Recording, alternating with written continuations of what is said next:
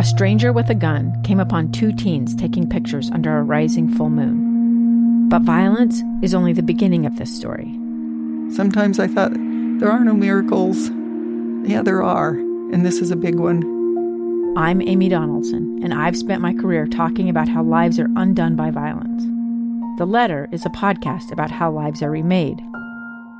Follow The Letter at theletterpodcast.com or wherever you get your podcasts. Welcome back to Live Mike. I'm Lee Lonsberry. We are continuing to follow the story coming from just outside of Los Angeles, California, where it was reported earlier today that golfer Tiger Woods has been involved in a very serious accident at Rancho Palos Verdes in California. I may be pronouncing that wrong, but nonetheless, a very serious accident, a rollover accident, one person involved, Tiger Woods.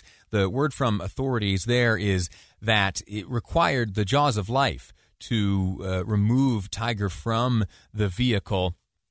And according to his agent, it's been reported by numerous outlets that Tiger Woods right now is in the hospital and is undergoing surgery on his legs, where he sustained some injuries. Not sure of his condition or state beyond that. Not sure of the circumstances leading up to that accident. There are some who there locally say that at the early hour when this crash took place, I believe it was about 12 minutes after 7 a.m. in California, that there on this stretch of road can sometimes be wildlife, deer.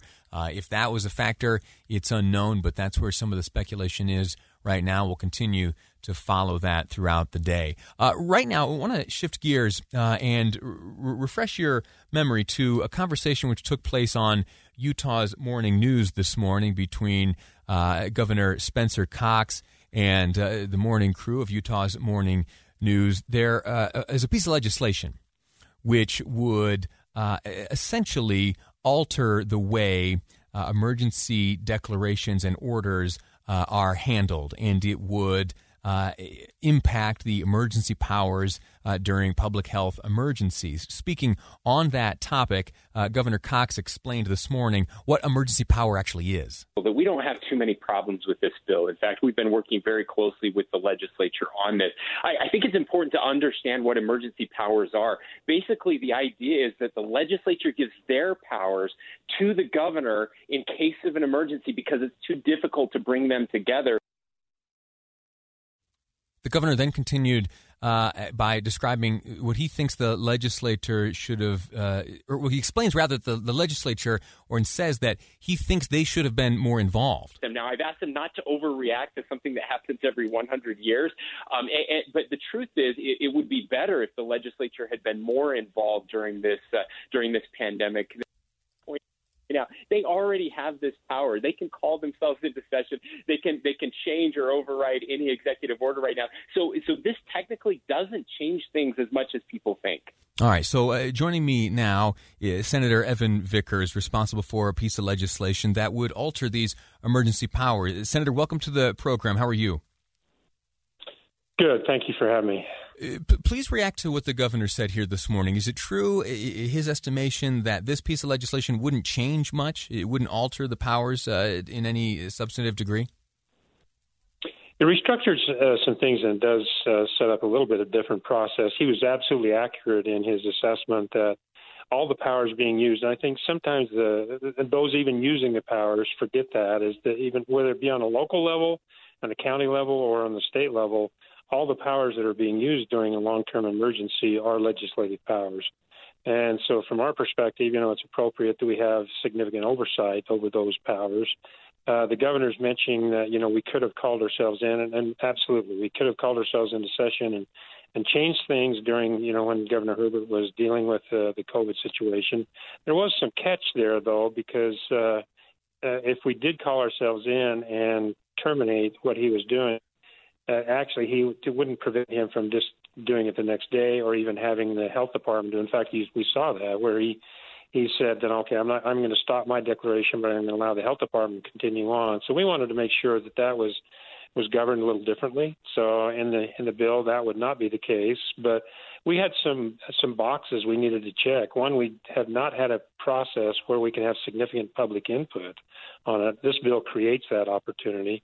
We did not have as much legislative involvement. So this also creates an opportunity for multiple legislators, many up to as high as 30, get involved in a committee process, which would hear public input, take testimony, expert testimony, and then make recommendations back to the legislature. Also, the governor is accurate in he and his staff, especially the lieutenant governor who's taking the lead on this, has been working with us, Representative Peterson and myself, and the rest of our legislators have been working on it and putting the bill together.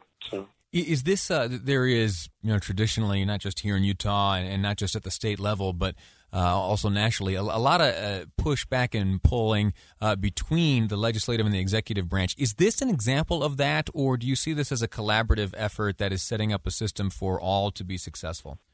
Do you find a partner in the executive branch right now as you work on this? Yes, we do, and this is not unique to Utah. I mean, there's upwards of 17 states that are dealing with their emergency powers that their governor, their executive team has. And so, but I have to admit, this has been a really great process. And quite frankly, Governor Herbert was good to work with as well. With the new administration on this particular bill has been very good. So we've been working closely, and I think we're getting into a very good place. It passed out of the Senate now. It'll move to the House, and there'll be some more refinement probably, but I think we're getting pretty close. We're speaking with Senator Evan Vickers regarding a piece of legislation related to emergency powers and who is able to do what in the time of emergency. Maybe we should have started with this, but explain for folks the nuts and bolts of this, the 30 days, what happens at the culmination of those 30 days, and what this legislation would empower the legislature to do. Yeah, thanks for letting me do that. So essentially, we want to give both on a local level and on the state government level 30 days to do what they need to do. We certainly absolutely do not want to disrupt what you might consider day-to-day actions, whether it be a chemical spill here or an earthquake or a flood or something like that, something that has to, you need immediate action. We don't want to disrupt that. We're only looking at long-term emergencies that go beyond 30 days. And so let's assume that the governor declares an emergency situation. First 30 days, he moves forward, he and his staff move forward doing what they have to do with. Also, it's the same with the public health department.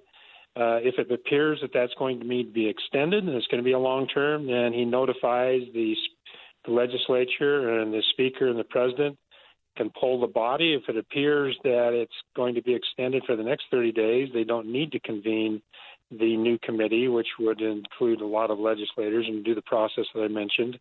But as it moves on into the next 30 days, then it would require that committee to be empowered and to hold public hearings and take the expert testimony, take public input and those things, and then make recommendations to the legislature moving forward. Sure. At that point, the legislature can take a lot of different actions, could extend for a long time, a short time, terminate, all those things.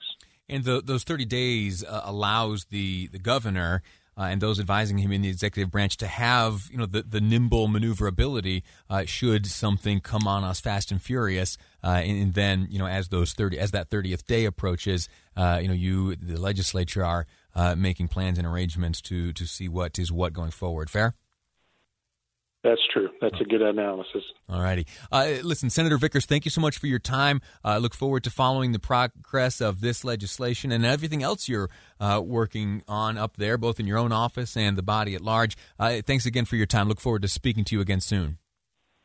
No, thanks for having me. Appreciate it. All righty. We're going to take a break here in just a moment. Before we do, though, some new information coming regarding the crash in California, just outside of Los Angeles, and it is this, that Tiger Woods, when the crash happened, specifically when first responders arrived at the scene, the report is that he was both conscious and speaking at the scene, which we learned from authorities earlier required the jaws of life to remove him from the vehicle. He, the single occupant of the vehicle, only vehicle involved, crashed on a road just outside of Los Angeles. The update is that at 6 p.m. Eastern, so 4 o'clock Mountain, there will be a news conference hosted by the Sheriff's Department there on this incident regarding the crash by Tiger Woods. Further reports are that he right now is in hospital undergoing surgery on his legs. That's where things stand now.